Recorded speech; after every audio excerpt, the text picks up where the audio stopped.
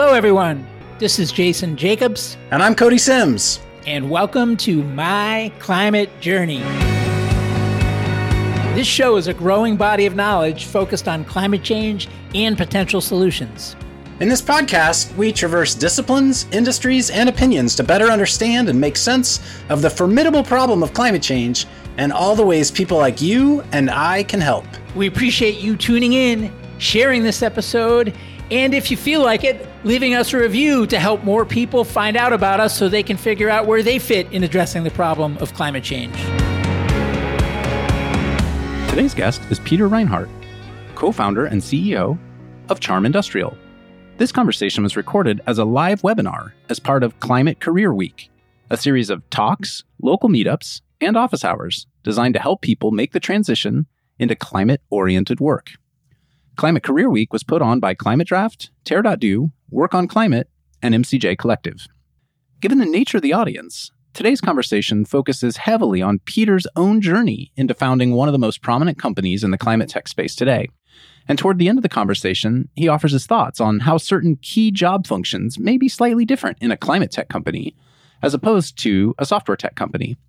And Peter should know, as he was founding Charm Industrial, he was also the active co-founder and CEO of Segment, a software business in customer data management, which he eventually sold to Twilio in 2020 for $3.2 billion.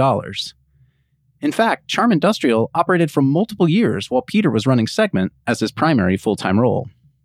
In addition to the career path discussions, we cover what Charm Industrial is and does and why it matters.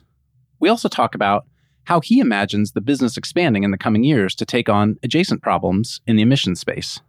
And lastly, we at MCJ Collective are proud to be multiple-time investors in Charm Industrial via our venture capital funds. With that, I hope you enjoyed this conversation. Peter, welcome to the show. Thanks so much for having me. So, Peter, with this being a career-motivated session, I want to start by understanding your path to working on this. So, as I understand, you grew up in Seattle. You were even, I think, a lab assistant at Blue Origin in high school, and then you went on to an aerospace engineering degree at MIT. Talk to us about your early days and kind of your path that got you into tech in the first place.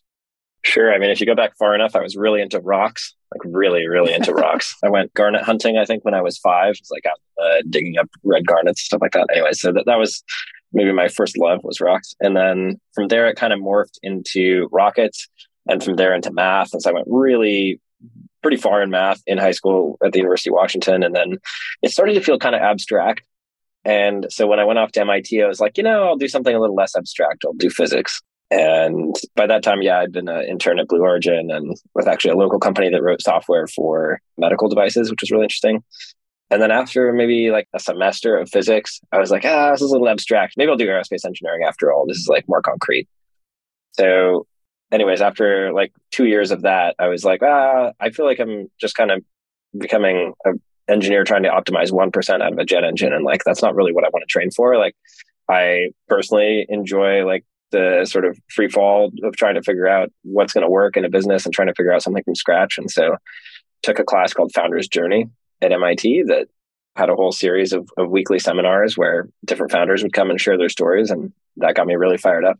And so I dropped out after my junior year at MIT and started a software company. And let's talk about that journey. So you basically were inspired by this class at MIT to go be an entrepreneur and went all in. That company, I presume, was Segment. How did you come up with the idea for Segment in the first place? And what gave you the confidence to drop out of a super prestigious university and go all in? So 2 things. One on the like what kind of gave the motivation or like permission to do it. The first speaker at Founder's Journey was this guy named Adam Smith. And he had founded this company called Zobni. He'd raised like $40 million. And I was like totally in awe. And we were kind of milling around after he gave his little seminar. And my co-founder, roommate at the time, and then later co-founder of Segment, Ilya, was like, we should just ask him back to the dorm for beers. And I was like, don't do that. That'll be embarrassing. Like, he's not going to come. Don't do it. And then he's like, screw it, I'm doing it. So he walked over and he's like, hey, you want to come back to the dorm for beers? And Adam's like, yeah, sure. And so it's like, whoa, it's a normal dude. And there's something about that was so human and like accessible. I was just like, this isn't like some magical different thing. It's just like a thing that people work on. So that was part one. As that was like, that made it feel accessible. And the second was MIT is actually very forgiving in a pretty important way, I think, actually, for kind of stimulating people to go try founding things, which is they're basically like, look, if you come back anytime in the next 10 years and you can like justify that you were doing something worthwhile, you're welcome back. Like, there's no risk. So I actually didn't feel like I was taking that big of a risk, to be honest. I mean, even if it failed, it was like, whatever, come back to MIT. So that's part one. Part two of how we found the idea for Segment, we actually started as a classroom lecture tool, failed miserably for a year and a half.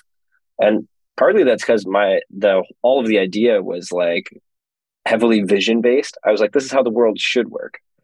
And honestly, people don't give a shit how you think the world should work. Even later, after many successes, like no one really cares how you think the world should work.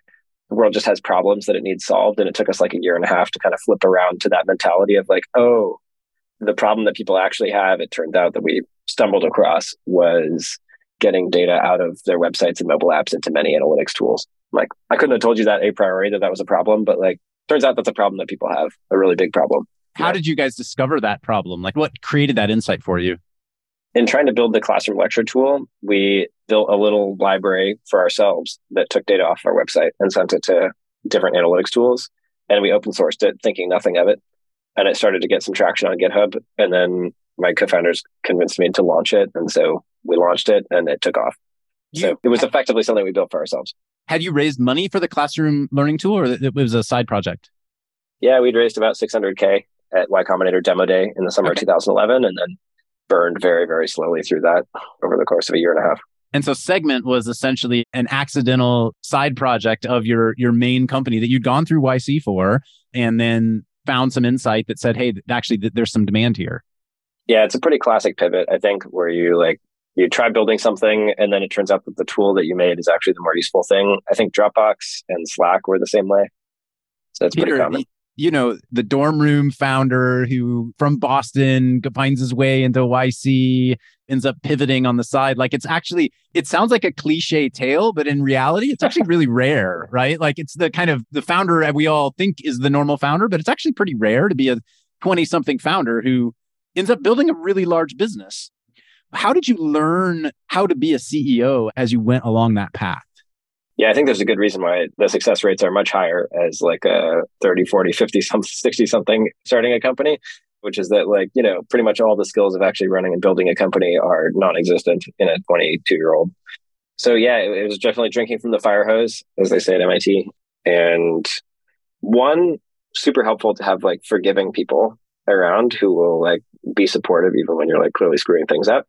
An example is when we were maybe 40, 50 people, we had a part-time HR consultant and a part-time CFO. And the two of them literally stopped me in the hall, shunted me into a room, and they're like, Peter, what are people supposed to be doing right now?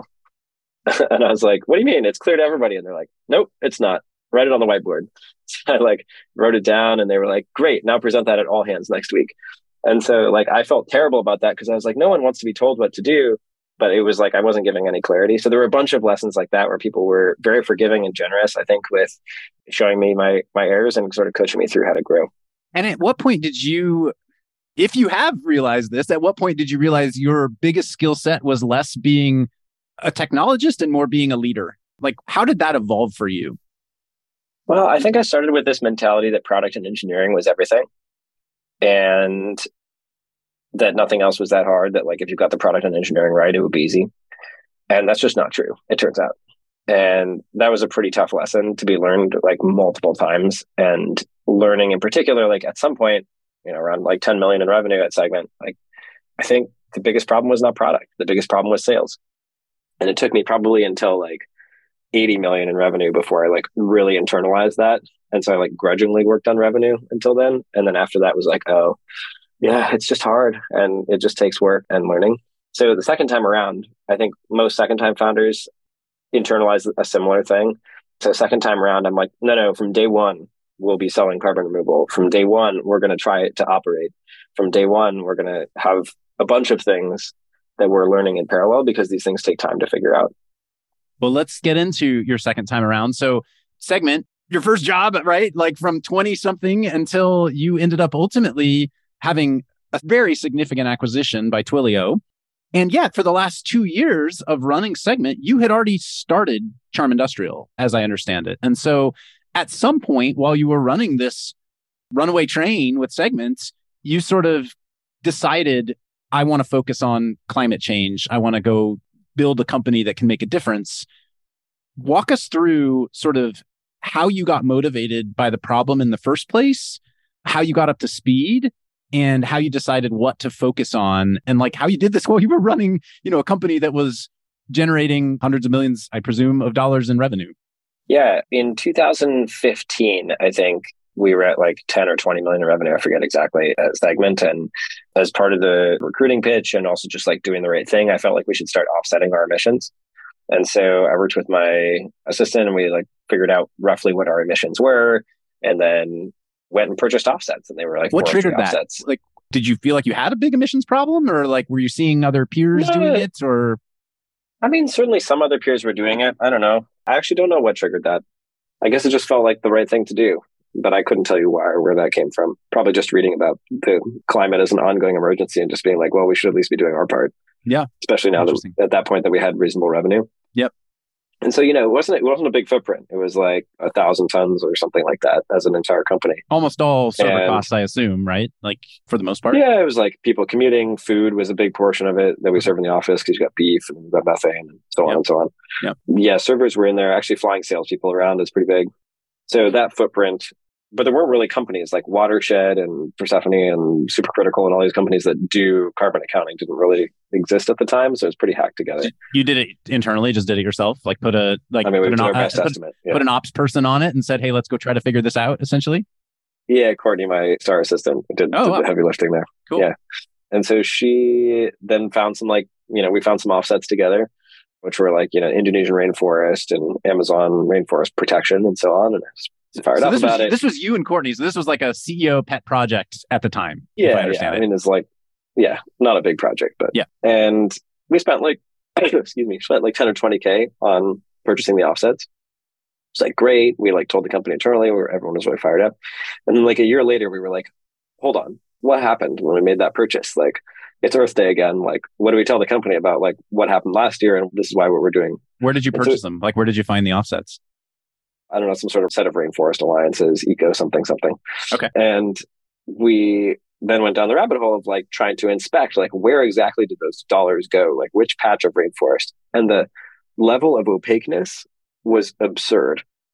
It's like 70% of the dollars went to marketing in the US. And I was like, okay. And then 30% actually went through to like do something somewhere, but like untraceable. And it was like, geez, like, hopefully this had some good ecosystem impact. But then the deeper I got into the carbon accounting as well, I was like, I mean, there's like that year there were huge forest fires in Indonesia. I have no idea if what we protected is on fire, etc. And so I was like, these products are not good. And I felt like it was a regulatory problem. And mind you, this is 2016. We've got the presidential election cycle going on. And I was like, great, Clinton will be elected. She'll fix it. It's a regulatory problem, whatever. So I think we bought more rainforest offsets or whatever. Again, actually, maybe we purchased higher quality refrigerant destruction where it was more traceable, not scalable, but traceable.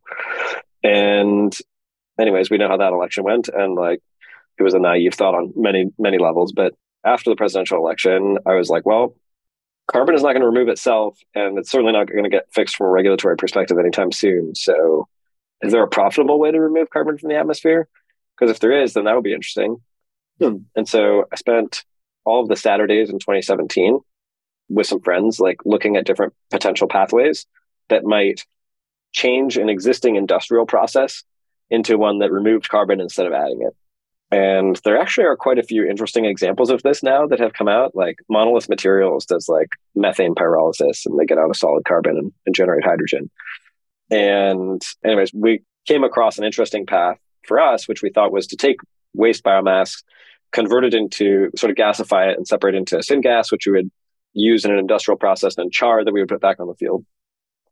And that was pretty exciting. And in January 2018, I was like, well, this seems like it might work, but I kind of have this full-time thing running Segment. So I tried hiring like a CEO, tried to convince some friends to like run with it, and was not successful. And I was like, well, I think I'm going to regret for the rest of my life if I don't. find a way to make this happen anyways. So I went to my board and I was like, hey, like, this is a key part of my happiness. I'll restrict it to a half day a week. And like, it is what it is. And they're like, go for it. So I helped get Charm off the ground then in 2018. We hired a couple engineers and things started moving. And we pivoted a little bit since then, but the sort of gist of industrial decarbonization and carbon removal being the sort of core focus of Charm is still there. And when you made that call in 2018 to formalize, had you built, back to what you said earlier about product and engineering, sales and operations, like A, had you built any product yet? And B, did you have any buy signs from the market other than your own experience at Charm? No, we had no buy signs yet. And I basically was like, look, these industrial markets are commodities. So like, it's not hard to figure out what the going price is. The question is, can you hit the price? And, the spec is also reasonably well understood. In that case, it was for hydrogen or syngas, and like could pretty easily figure out what those specs and prices were. So unlike software where you have to do a lot of customer discovery to figure out what the value proposition is and so on. So the sales side in some ways felt easier. And it was really a question of like, was it possible to build the machine? So that was where we focused in terms of de-risking the company. Were you at all nervous that your board would say, come on, buddy, like you're running a big business here. Like, why would you go do this? Yeah, I was nervous, but it resolved itself quickly. So. And you're on the board of Arcadia now, I think. So you also understand how to think about that now from the board director perspective, in addition to the CEO perspective. I'm curious, just as an aside, like how those dynamics are different for you. It's really interesting being on the board side at Arcadia. So for those who don't know, Arcadia offers a couple things. One, community solar deployments, and they provide like all the customer acquisition for community solar deployments. So they really drive massive solar adoption in sort of very healthy community ways. And then they also offer this API that gives access to utility data, and super cool, growing very quickly. And what I loved about it, and I think Mike Kieran was excited to get me on the board, was it's basically APIs like I had learned at Segment, but a climate problem. And so what I cared about, but also from my past experience. So it has been interesting and fulfilling to like try to help in that regard. I would say I've generally found that being a board member is not very satisfying to me. It's very high level, and I love to get in the weeds in a way that is not appropriate for a board member to do. So I'm definitely an operator at heart, what's interesting is not a board member. Looking at the company you built with Segment, like Arcadia's would be a more natural sort of climate business for you to go do. Of course, Kieran was already doing it. So you found the next best way, which is to plug in and help him in that way. I guess to some extent, Charm goes back to some of your original interests of rocks and aerospace engineering and physics and some of what we started the conversation talking about. So it's interesting how people's journeys go full circle, to me at least. And it seems like the joy of being 5 again. Yeah, you've hit it again. So on that note, what is Charm Industrial?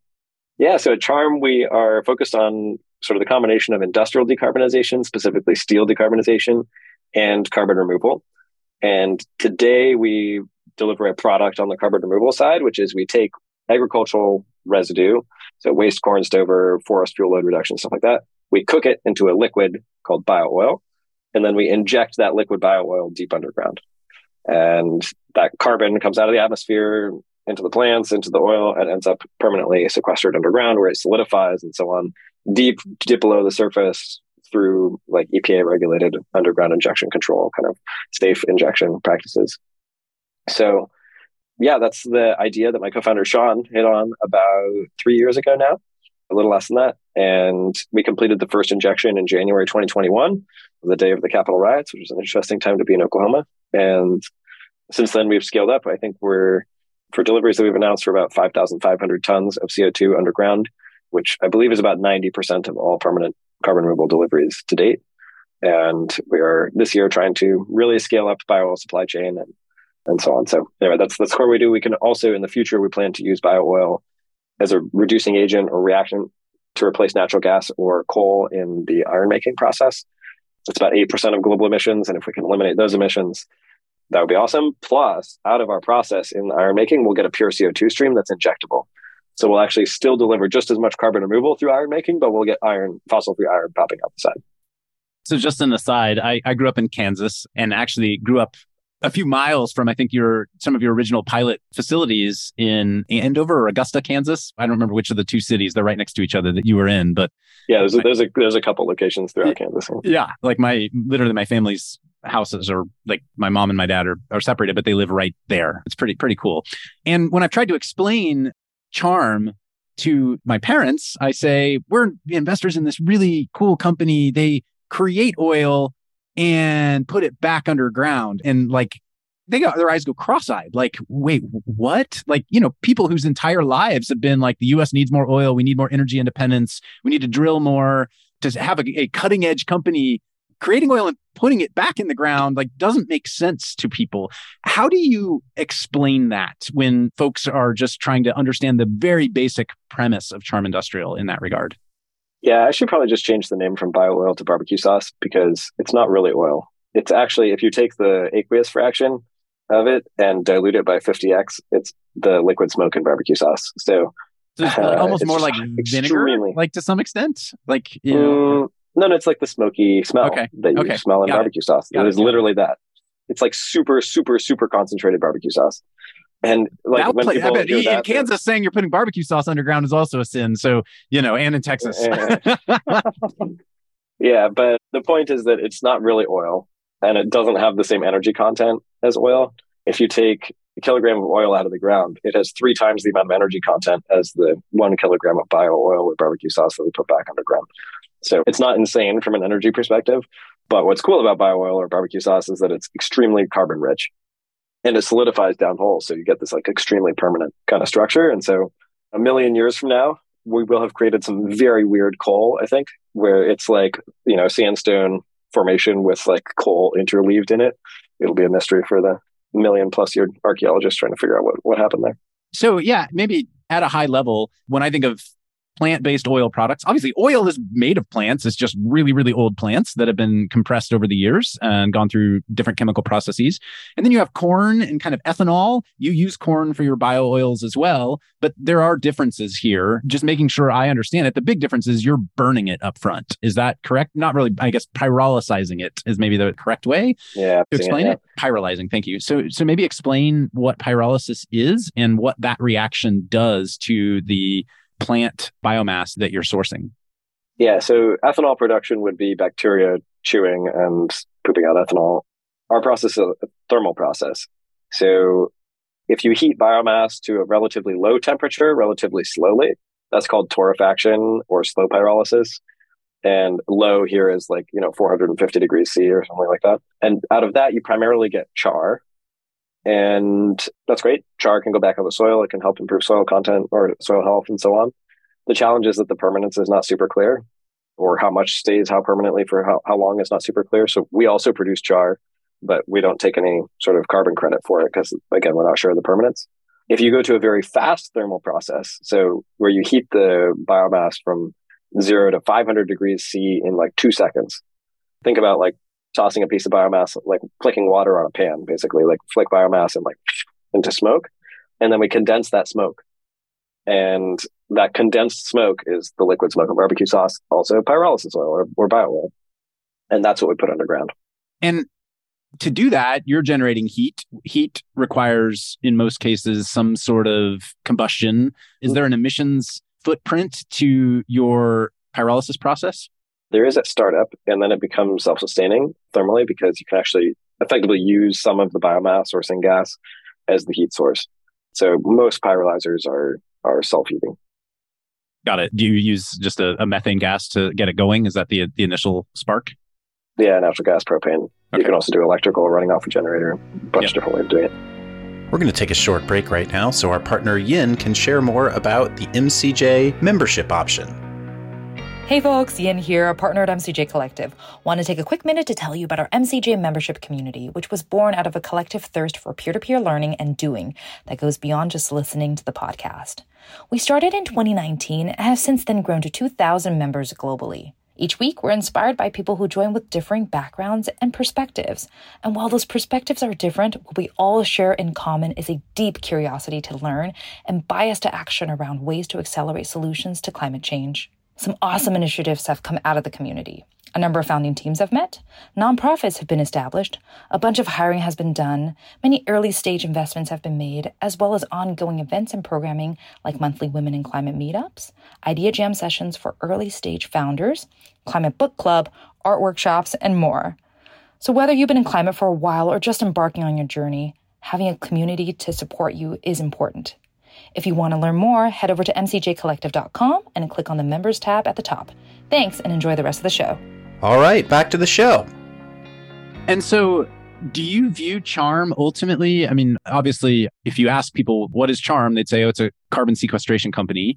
But it feels like really what you have built is a pyrolysis company or a bio-oil company. Like, I'm curious how you, I don't know if it matters how to define it, but how you think of kind of the true core innovation and core sort of moat that you have as a business. Yeah, my mental model for all kind of business moats is based on the book 7 Powers, which is like the only business book I would ever recommend.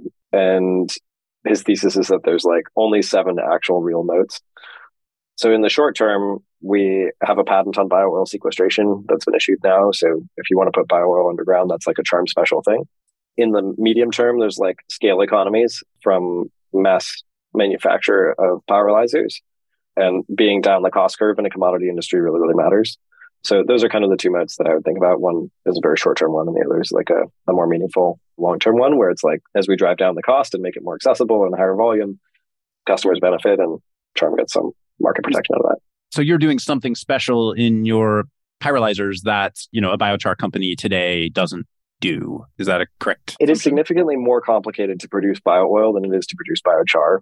We have like maybe double or triple the number of subsystems required to do that.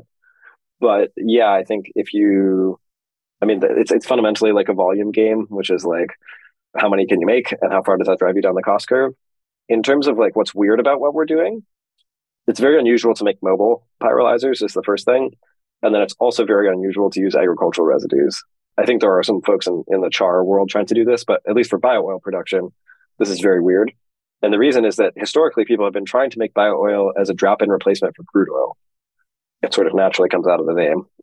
Before you go there, just to make sure I understand, when you say mobile, so basically you're saying, hey, we're not going to have like 2 plants that you have to ship all this stuff to. We're going to be out on the field at different agricultural processing sites. Is that correct? That's right. Yeah. So if you're going to optimize and I'll explain this in a little more detail. So if you're trying to optimize for energy production, you would go to the highest quality feedstocks, which is sawdust, which then takes you to sawmills, which then you have a fixed facility that you're mapped to. And so you're going to build a fixed facility there. And it's going to be on the order of a couple hundred tons a day of sawdust coming in and bio-oil coming out. You're going to dry the hell out of that sawdust because you want it to be very low moisture content, et cetera. And that gets you your highest quality primo bio from an energy perspective and low water content. But we don't care. That's if you wanted to burn it. That's if you wanted to, use it to create. I don't even know what the use cases for burning bio-oil are today, but that's that crude would be oil replacement in certain use cases. Yeah. Okay. Like heavy crude replacement in industrial heat and stuff like that. It's not a big market. But we were like, well, if we're just going to shove it down a hole, who cares? Like, it can have as much water as you can mix with water down the hole. Now there's a limit there, but who cares? If it has low energy content, again, who cares? It doesn't need to be able to burn well, basically, is what you're saying. Like, it can have... We don't want it to burn. It can have oxygen in it. It can have whatever in it. It doesn't really matter. Yeah, the whole thing, like... Okay, you don't want it to burn. Yeah, good point. Yeah, so, like, we're happy making the shittiest bio-oil on the market, basically, according to everyone else's standards, as long as its carbon content is high and the yield is high. And so that leads to a whole different set of optimizations where you're like, okay, well, actually, I don't want the expensive sawdust. I want the cheap corn stover. And if I want the cheap corn stover, there's not actually that much per like unit of area because there's not a centralized facility that it's already being produced in. So now I want something that's smaller that moves between sites, spends a week here and a week there and a week there. And so this leads to like different architecture decisions, different packaging, different operating model, et cetera. And what have you had to de-risk along the way as you've gone out and built this unique and more complicated pyrolyzer platform? I actually think the biggest risk was not really in pyrolysis. Like, it is hard and complicated in many ways to repackage it. And there are challenges with using like corn stover as a feedstock because it has high ash content and so on. So there are certainly engineering challenges on the pyrolysis side. But by far the highest risk when we were starting was like, can you inject bio-oil? Like, no one has ever done that before. Like, what happens when you do? And like, there's all kinds of weird stuff that happens. Like, bio-oil wants to solidify. You better be damn sure it solidifies downhole, not above hole. Because if it solidifies above hole, you're screwed. What happens if you solidify above hole? What happens? What does that mean? And then you have a monument, I guess. Okay. You're not going to inject it for sure at that point. There's no way to. So there's actually a lot of operational learnings that go into actually putting bio-oil underground in different well types, like figuring out how to permit that. Because again, when you show up to a regulator and you're like, hey, we want to put this stuff down hold, they're like, no one's ever done that before. And you get into this chicken and egg situation where you're like, we want to see some data before we allow you to inject it. And you're like, well, yes, but I can't get the data. And so you go back and forth and figure out kind of like paths forward there. So that's actually has been, I think, the like a little low key, like we don't spend a lot of time talking about it, but figuring out how to inject bio oil has been probably the highest risk thing that is now like a retired risk. And also, I assume there's plenty of risk on the customer side because this is an emerging market, right? The whole notion of buying carbon removals is still very, very nascent. And, as you mentioned, you said you sequestered, I think you said 5,000 tons to date, right? So, and yet you are considered a market leader in this space. And we need orders and orders and orders of magnitude more sequestration over the next couple decades. So let's look at the customer side, maybe today, starting with carbon sequestration. We'll talk about maybe some of your other use cases you mentioned you're planning to go after as a leader in pyrolysis and bio oil production, including steel. But starting today with carbon sequestration, who is the customer? What are they buying? Why are they buying it? And how do you know? And how is this going to evolve? Yeah, so maybe we need to connect two dots. One, if you look out at 2050 and you say like, how much carbon removal is required? It's like on the order of 10 billion tons a year. And you look back at the last 2 years and you say how much was delivered. It's like probably about 6,000 tons across the carbon removal industry as a whole. So, okay, we need to grow by 2 million X over 27 years. That's 70% compound growth for the next 27 years, twice as fast as software. That's what's going to be required. Okay, gulp. Now, if that's what's required from a climate perspective, now put yourself in my old life as a buyer, say a software company, and you're also going through this realization that, oh shit, maybe these offsets that we've been buying are not actually doing that much. They may be doing great things for ecosystem, but maybe not doing that much from carbon. And if we're trying to have carbon impact, let's be clear, it's not doing that much. And then you're like, uh-oh, okay, well, what can I buy that's higher quality? And like, there isn't anything. And that's basically the realization that like Stripe, Shopify, Microsoft, other big banks and financial services and software companies have all gone through over the last few years and realized like, oh shit, we have to like stimulate this industry. Otherwise, when we get to 2030 and we're required, we've made a commitment to net zero. And when we're required to actually remove some of this stuff in a net zero way, not just with offsets, then like I'm going to be screwed. I'm not going to have supply. And so I think a lot of it is people thinking very far in advance, which is awesome to see, and realizing that they're going to need this stuff. And so financial services, software in particular, have relatively low footprints from an emissions perspective and high margins and employees who care. And so those three things kind of make those the magic markets. So the why they're buying it is to some extent market fomentation, right? Like I need to get this market stimulated because I know a decade from now, I have already committed to my shareholders that I have to have a plan to get my company to true net zero. And if there's not enough volume of this stuff available by 2030, we don't have a path to hitting the commitments we've made, is what I'm hearing you say. And so if I can help get this market going now, I can help these companies de-risk all the stuff that you talked about, you having to figure out how to de-risk and get up to volume. They're also going to want to sell to me first, starting in those years. I'm going to always have a kind of a front row seat into available supply. Yeah, I think there's that strategic long-term thinking. And I think there's also like a philanthropic, like wonderful intent to just do good in the world. And the combination of those two things is what drives it. Is there a PR sort of defensive reason too, which is like, we don't want to be lambasted in the press for claiming we're net zero when we've been buying offsets that have been debunked in some way, shape, or form? I think that will happen more and more, but I don't think that's the driving thing. I don't think that's the driving motivator behind most companies right now. Okay. And then just quickly, I want to spend a bunch of time for the end of the interview here talking about some career-related suggestions you have for folks, since that's the reason we're all together today. But before we do that, just make sure we've hit on kind of how you see the company evolving. So today, you're selling direct carbon removals to these forward-thinking companies who are trying to incite the market. And yet you also see a market emerging, I believe, in some really heavy emitting industries like steel, where you can be a true solution to those companies and be one of the only ways they can actually get to net zero in terms of their direct operations. Can you explain what that looks like? Yeah, so I look at kind of market sequencing for bio oil based on how much premium we can derive in that market over time so that we can come down the cost curve in parallel to a premium price on the buy side. So the most premium market today is permanent carbon removal, and we can just kind of break even there. So that's where we're starting. From there, we'll go from voluntary carbon removal into regulatory carbon removal. But then when you get out into this really bigger volumes and lower parts of the cost curve, the question is like, what's the big market there? And for us, we think that that's the steel or iron making market. And it's huge, like absolutely vast quantities and huge, like, hundreds of billions a year kind of markets. And the challenge with iron making today is that there are a very small number of shots on goal to try to decarbonize it. And like, it's thrilling that there are a few of them, right? You have like Electra, which is like an electrochemical process based in Denver. You've got Siderwind, which is another electrochemical process based in Spain. You've got Boston Metal, which is a like high temperature electrochemical process in Boston. H2 Green Steel, which is hydrogen based process in Sweden, and Charm.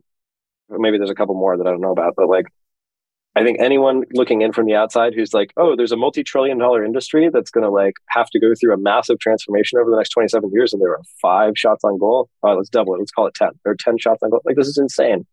It's baffling to me that there aren't more people like trying to jump into that. It's like, no, I'm going to go build another web app. It's like, all right, it's a super crowded market. All of software, just to be clear, like I'm super motivated by the impact, but like, let's also be clear on the economics. Like all of software is $500 billion a year in revenue. All the industries that have to turn over during decarbonization is like 10 trillion in EBITDA. Yeah. Like staggering amount of like stuff that has to happen. And so anyone who's not like dialed into like that economic opportunity in addition to the impact, that's we say that MCJ all the time, like what has to happen over the next couple of decades is a complete rewiring of the global economy, right? And so what's the market size for that? Just to make sure I understand the steel making issue, in order to actually create steel, you need extreme amounts of heat. And today, is it mostly coal that's being used to generate that heat? So to reduce iron oxide to metallic iron, you need actually a reducing agent, something that will rip the oxygens off. That's typically carbon monoxide or hydrogen. And you need it to be, that reaction occurs at temperatures between 900 degrees C and 1500 degrees C. So typically coal is used to provide, in 93% of production, coal provides both the heat and also burns into carbon monoxide that provides the chemical reagent to do the removal of the oxygen. You can also do it with natural gas, where you convert the natural gas into carbon monoxide and hydrogen, and then it provides both the heat and the removal of the oxygen. Our process is honestly not that different from the natural gas is the other 7% of production globally. We basically take bio oil and we gasify it into carbon monoxide and hydrogen, and then it's like the same process as natural gas.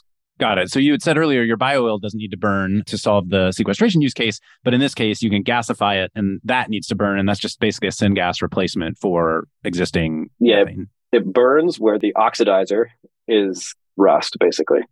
So rust is providing the oxygen in that reaction. Great. Super helpful for me to understand. Okay. So what I want to kind of dive into here is, a little bit just on career related content for folks here who are thinking about, how do I move into climate work? Most people probably don't have the resources or network that you had as you dove into this exploration. And so let's start with known issues. What roles today are the hardest to fill at Charm? Roles today that are hardest to fill: senior mechanical engineers. And I think generally, like, rewiring this entire physical world is a lot of mechanical engineering. Yep.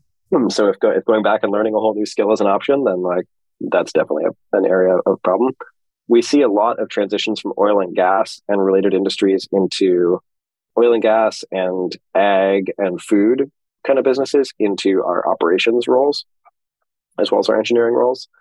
And yeah, I guess maybe you said something there, which is like, oh, like you probably had this great network, like that helped. And for sure, but also I don't want to give people the sense that like that somehow made it super easy, because it was not a network in steel and it was not a network in industry. And so in those cases, I was also starting cold, and it can still work. Like, I just want to give you the encouragement that like, even if you are starting cold there, like it can work. It's like cold emailing refineries in the Bay Area. And like, they were happy to have me come on site. I also like cold emailed ammonia producers at one point, and they were less open to meeting. And like sometimes the chain to like get to someone in these other industries can be super painful. Like to get an introduction to ArcelorMittal, one of our investors introduced me to one of his investors, who introduced me to his college roommate, who introduced me to his older brother, who runs the family finished steel products business in Ohio.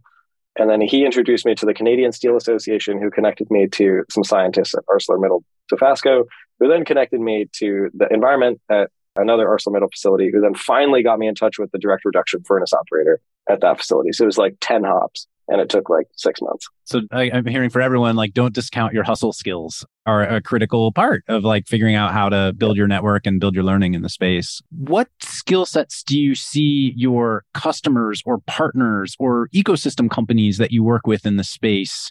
Where do you see them needing help? I think an adjacency for people who are coming maybe from software, I think it's tempting to look at like, oh, well, in what way can software directly just immediately solve the problem? And I think that leads to basically the same 4 companies or a handful of companies getting started again and again and again and again, which is a carbon accounting company, some kind of like Web3 blockchain thing, a carbon exchange marketplace. Like there are more marketplaces and Web3 blockchain carbon things and carbon accounting companies than there are companies delivering carbon removal. And this is just not actually the current bottleneck on the system. So I'd encourage not to do that. And I might encourage actually stretching skills a little bit away from like web application type software to maybe something just a little lower level, like learning C and doing firmware development, or PLCs, which are like logic controllers used in industrial automation. Like it's still software, and like a lot of it is like very easy to translate into. But like the amount of PLCs that are going to be deployed to deal with that tension is like staggering. So like these are areas where I think software can have a really big impact, but there's slightly different software than web application development. Awesome. You've started down the next question I was going to ask, which is where do you see, from a function perspective, where you see skill sets at Charm being different than skill sets at Segment? So I don't know if that's your full answer on software engineering, but that was helpful. And maybe I'll go to the next functional area, which is product. Like where do you see product management at Charm being different than product management at Segment? So we don't have product management at all at Charm. The product is pretty clear. It's like carbon removal or steel. And these are like moving towards commodities or commodities. So I guess maybe another way of saying it is I'm still the product manager in terms of like testing the market and figuring out how to package it and so on. But we do have program managers. And this is actually, I think can be, for the right mindset, like a really interesting transition, which is like leading by influence still, working with a technical team still, helping deliver the product or the technology that supplies the product, but like very tightly managing schedules and all of the complexities and ins and outs of hardware. And so I think there's a really strong need for technical program managers to like help an engineering team execute on these really complicated integrated systems that make all this possible. So I think that can be a really cool transition. Another example is in HR. Typically in a technology company, you don't necessarily have like different types of workers to a very significant degree. This is maybe a little different in some of the gig economy type things like Uber and Lyft and DoorDash and so on. But in most of the hard tech infrastructure companies, you do have both employees working in the field or in factories or manufacturing or whatever, as well as like HQ. And how do you manage that culturally? How do you manage that from a recruiting perspective? How do you keep everyone engaged in some common things? I think is an interesting problem that people can get exposure to or spend time thinking about in kind of transitioning, for example, in HR into these places. I think in finance, there's a lot more structured finance that goes into deploying hardware infrastructure. So, you know, like debt and project equity and so on, with like many layers of like insurance and all sorts of other things stacked on top of that, loan guarantees, you name it. So the complexity on the finance side is actually much higher. So like on a like per company basis, there's probably a lot more finance people in a hard tech company than in a software company. And I think it's really interesting finance problems. So getting some exposure via maybe a stint in private equity or investment banks that kind of like help think about some of these more structured type of things could be an interesting way to transition in. What about sales, marketing, PR, comms, like the front end of the business? Yeah, I think that's actually fairly translatable or like almost a direct transfer. I don't know that there's much that has to be relearned there, aside from there's a lot of cool pictures in the hardware world. So in some ways it's easier. You don't have to like get inventive with GPT or Stable Diffusion or whatever to generate like fanciful images. It's like they just come out of the operations. And then, government relations, I suppose, is also an area that you all need to spend some decent time working on at Charm. That's right. Yeah, it was actually I think our like 17th or 18th hire was Nora, our head of policy, and actually came through Climate Draft. And she's doing awesome, like meaningful investment for us very early. And that's just because carbon removal is heavily driven by policy. But that's not something I really had any exposure to on the software side. All right, let me pull open our Q&A and see what questions folks have. I'll kind of go here. Looks like Jeff is asking, for you, Peter, what's been your biggest lesson learned in transitioning from leading a software company to leading a physical world carbon removal company? One of the more interesting things for me has been on the R&D side, like hardware R&D or hard tech, like in deep tech, hardware development is a very different rhythm to it than software development. Software development is like, yeah, we push code to production 100 times a day. And with hard tech, that's not the case. I mean, you might push software 100 times a day, but you're not to your device or whatever, but you're not going to ship iterations that quickly because you have shipping time, which might be like a month or 2 months. And so you end up being forced into a world where you try to parallelize a lot more, where you're like, well, I don't know the answer. Any of these 3 options could work, so I'll buy all 3. And then when they all arrive, I'll test all 3 and down select to 1. And so you can accelerate your learnings by parallelizing as opposed to by sequencing quickly. So some things like that are just like very differently structured and require like a different type of planning. There's a question further down the list on permitting. And we talked a little bit about this, but I'm guessing permitting is a skill as a CEO and as a team at Segment you didn't have to think a lot about. And this is, part of our, you mentioning Nora joining as the head of policy. Permitting for Charm is life or death, right? To some extent. How have you approached that? And what have you had to learn there about what you're able to do and not do and how you need to approach that? The first learning was that permitting varies massively by jurisdiction. And so the easiest thing to do is just go to jurisdictions that are not insane. So California is insane. I mean, it's just like you got CEQA and all these things layered on top that drive timelines. Like, when we were trying to get an injection well in California, where we started, they're like, it'll be like, 3 to 10 years before you can start operating this thing. And I was like, I'm sorry, that's not going to work. Like, we're full out. We have to go find somewhere else. And we'll circle back to California later.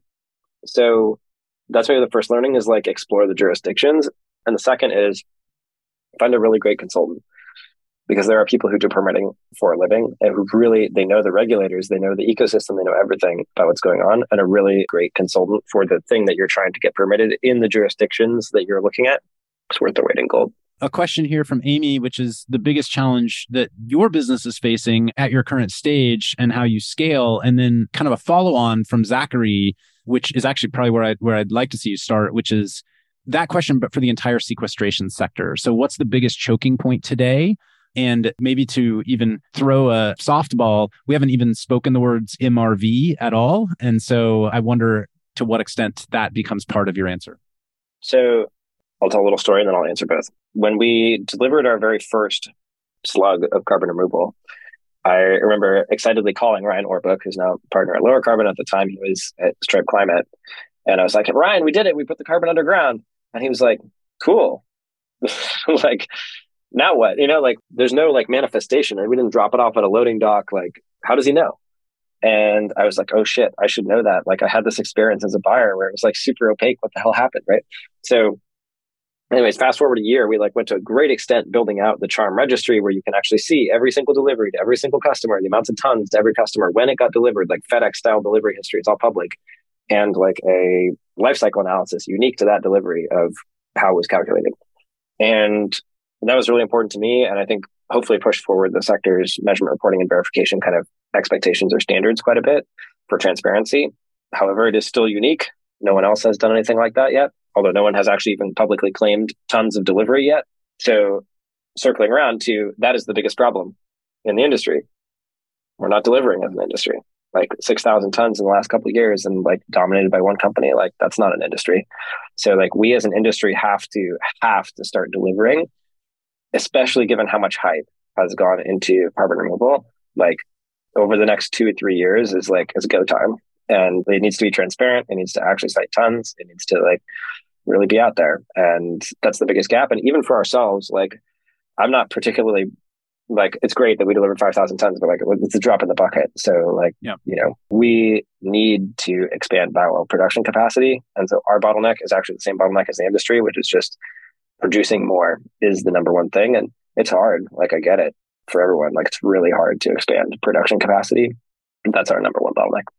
Peter, I'm so grateful for your time today. For folks who want to dive deeper on Charm or on your work, what do you suggest they spend time doing? There's a bunch of podcasts that probably go a little deeper, and we certainly have some blog posts that have some fun pictures and stuff, which are probably fun to look at. And for anyone who wants to dive into CDR or carbon dioxide removal generally, actually just last week, our My Climate Journey podcast went deep on that topic with two leading experts, one from Breakthrough Energy and one from Carbon 180. And so lots of questions on that topic in particular that we dove into that Peter and I didn't get a chance to cover today at all. So feel free to dive in. Peter, thank you so much. Jonathan and Climate Draft team, thank you so much. And can't wait to see what's next for Charm Industrial. Thanks, Katie. Cheers. Thanks again for joining us on the My Climate Journey podcast. At MCJ Collective, we're all about powering collective innovation for climate solutions by breaking down silos and unleashing problem-solving capacity. To do this, we focus on three main pillars: content, like this podcast and our weekly newsletter; capital, to fund companies that are working to address climate change; and our member community, to bring people together, as Yen described earlier. If you'd like to learn more about MCJ Collective, visit us at www.mcjcollective.com. And if you have guest suggestions, feel free to let us know on Twitter at MCJPod. Thanks, and see you next episode.